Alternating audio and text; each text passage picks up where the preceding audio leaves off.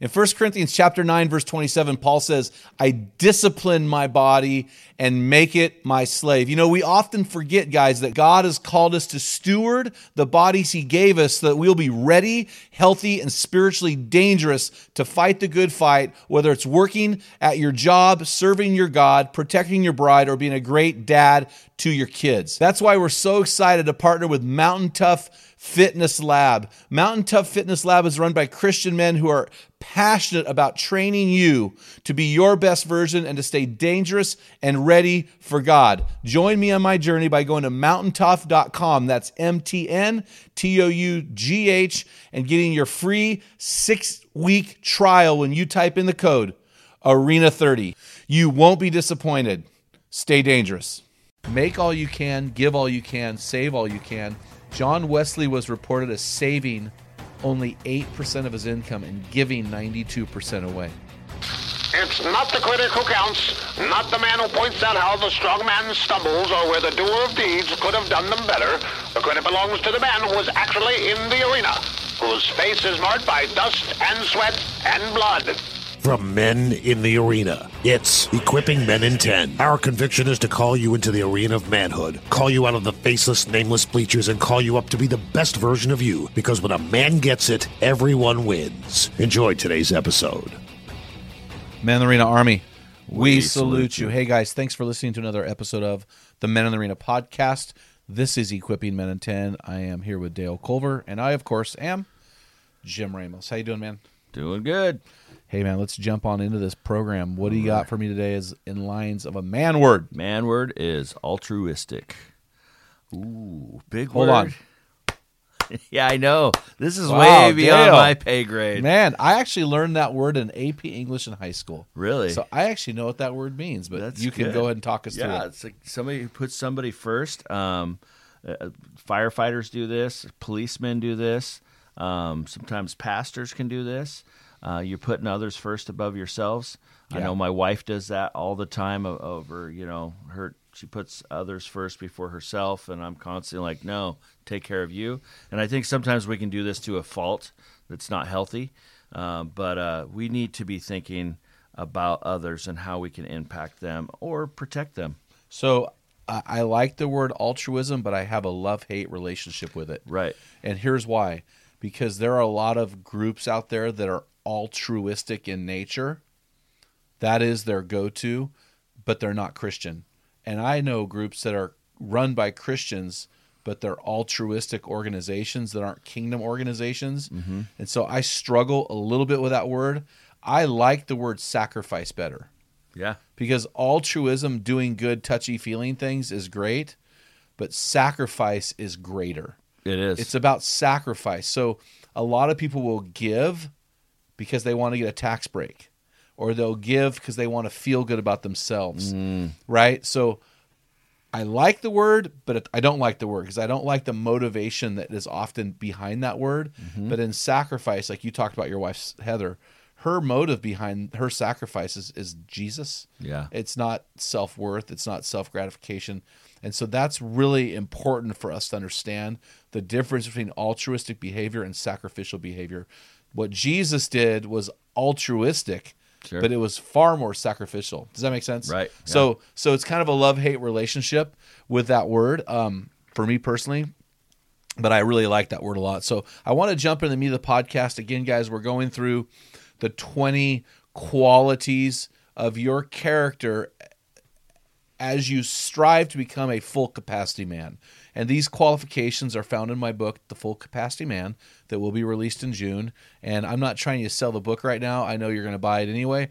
I really wanted you I want you to grasp these qualities. They're so powerful, and I want you to get them now. I don't want you to wait till June. I want to give them to you now, so then June, when you read this stuff, it's going to be like just affirming you that you're on the right path to being your best version. So in 1 Timothy chapter 3, verses 2 and 3, again, all of these qualifications are in the pastoral epistles, specifically 1 Timothy chapter 3 and Titus chapter 1. So in 1 Timothy chapter 3, verses 2 and 3, we read this: "An overseer must be free from the love of money, And a similar passage or a parallel passage is found in Titus 1:7, where Paul says, since an overseer manages God's household, he must be blameless, not pursuing dishonest gain. So those two are obviously associated with each other. And what I want you guys to do is this. Make sure you go back a couple episodes to episode 479. Listen to our interview with Rick Robinson about generosity. That podcast is the best podcast out of almost 500 podcasts that deal with generosity. And here's what I've learned from Rick and other generous people I know. I would not put myself in the generous category. I give my 10%. I give over my 10%. I serve all the time. But people who are truly, I would put myself in the generous category. I just wouldn't put myself in the exemplary category because my gift is in other areas. I have certain friends, and Rick is one of them, where they are gifted in generosity. There's something about how God has built them where they are wired to make and give money. Does that make sense? Right. Where oftentimes our ministry, because we're a crowd-funded Christian organization, we receive the generosity of others. So, which often is sacrificial. Often it's altruistic, right? So you can't outgive God, guys. And I want to go to this word that Paul is using in 1 Timothy 3. It's pronounced aphilarguon. Aphilarguon. I don't know how it's pronounced, but it sounds like aphilarguon. It's a long Greek word, and basically it's described this way. In the King James Version, the word is translated not covetous. In the New American Standard Version, it's translated free from the love of money. It's described as this.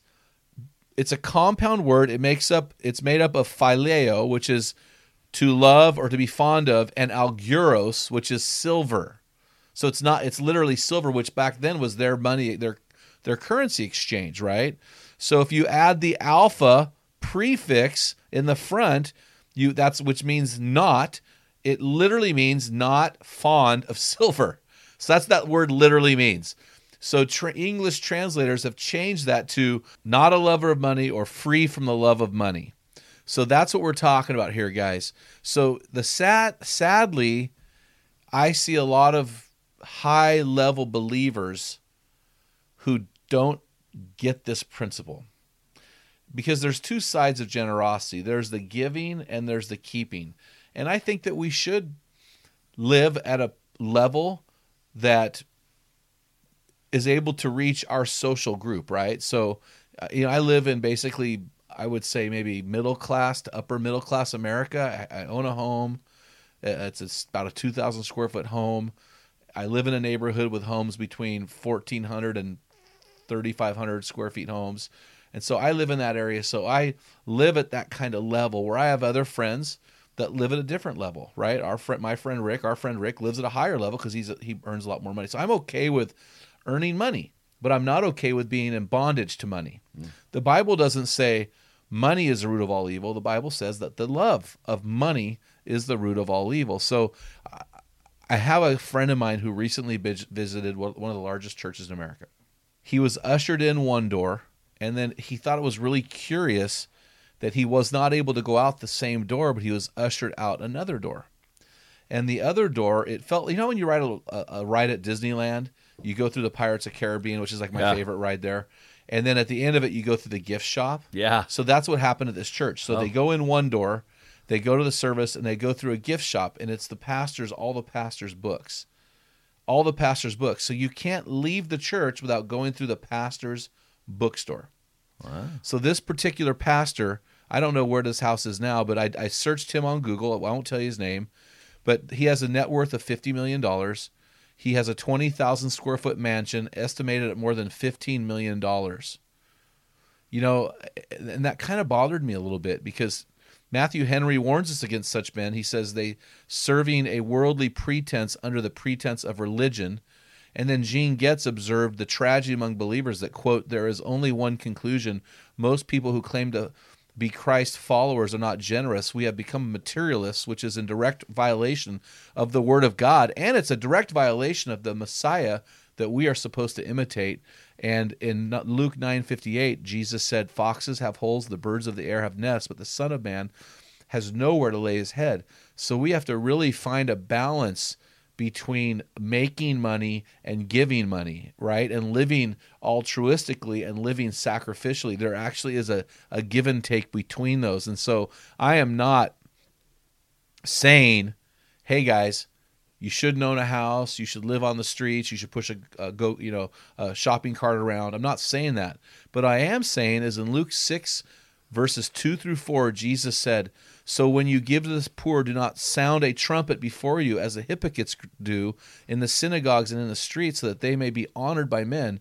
Truly I say to you, they have their reward in full. But when you give the poor, do not let your left hand know what your right hand is doing, so that your giving will be in secret, and your Father who sees what is done in secret will reward you." So if we're going to live this rich, opulent lifestyle of pleasure and hedonism, right, that is our reward on earth.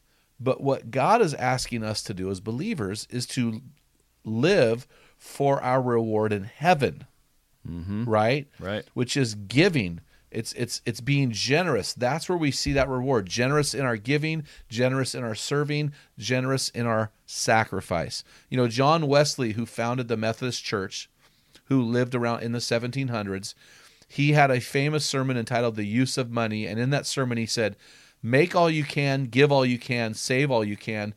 John Wesley was reported as saving only 8% of his income and giving 92% away.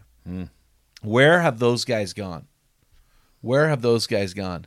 So this is what I want to tell you guys. Guys, we cannot outgive God. We just can't do it. I challenge you to outgive God. And here's the problem when guys listen to this podcast.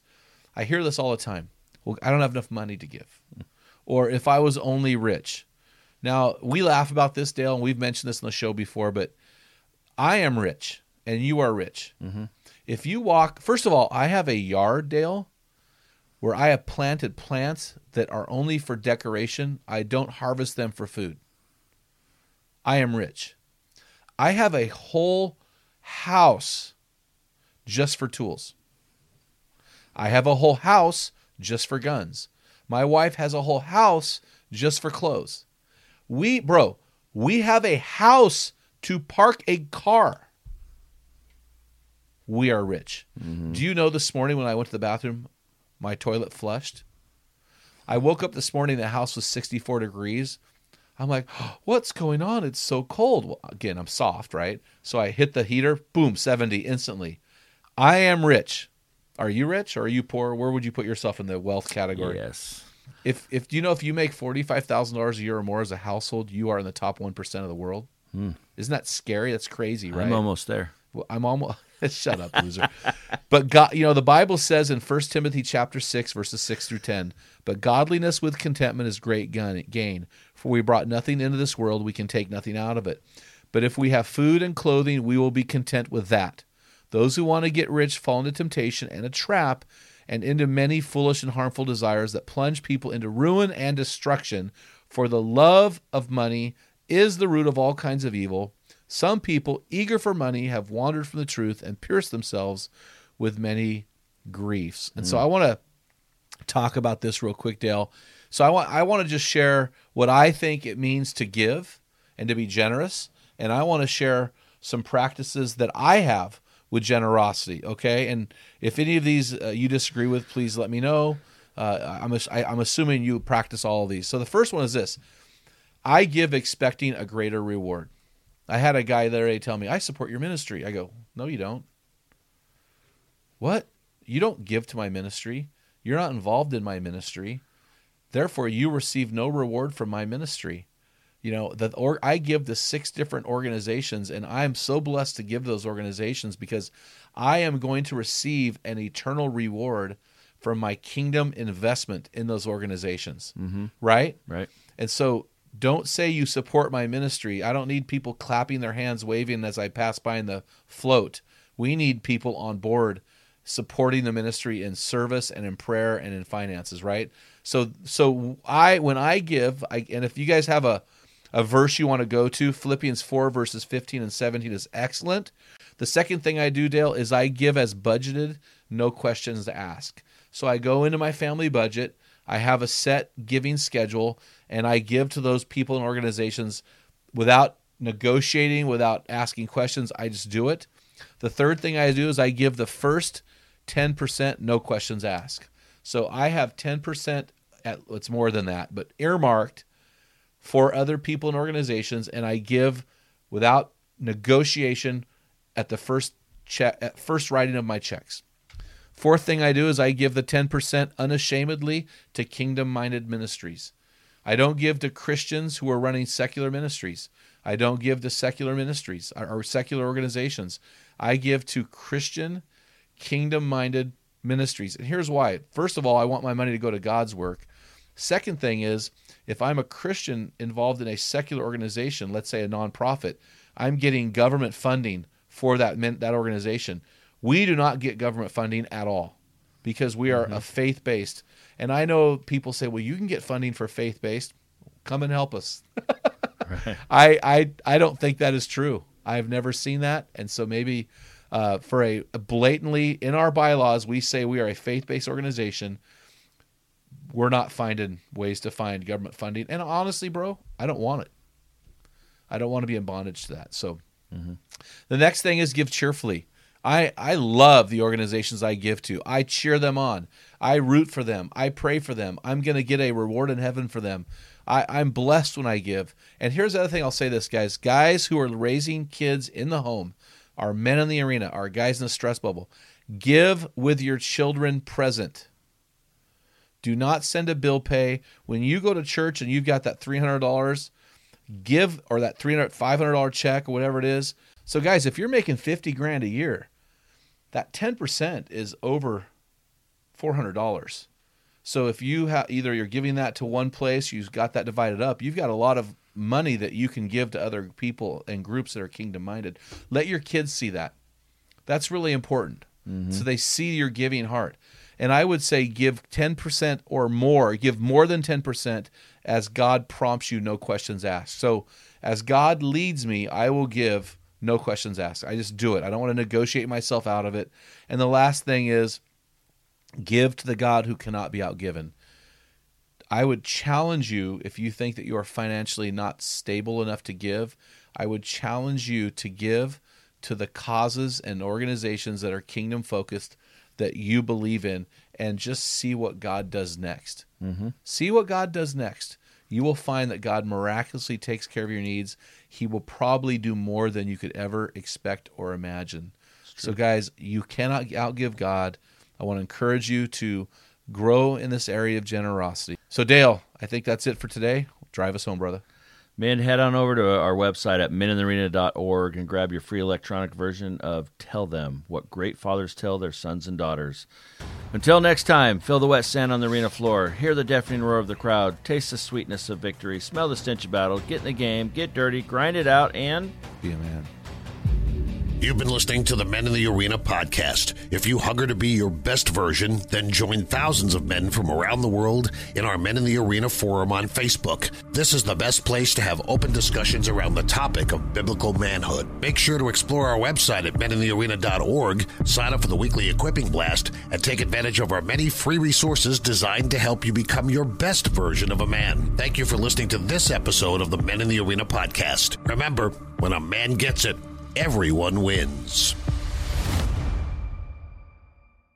What type of dad are you? Guys, in my 35 years of ministry, I've noticed that guys basically fall into two categories. And in those categories, there are 4 types of dad, or 4 phases that you pass through as a dad. We just dropped an amazing quiz to help you discover what type of dad you are. Find out what type of father you are and get our custom resources fit to meet the needs and the questions you are asking. Head on over to meninthearena.org. Join 20,000 men from around the world and find out the type of dad you are.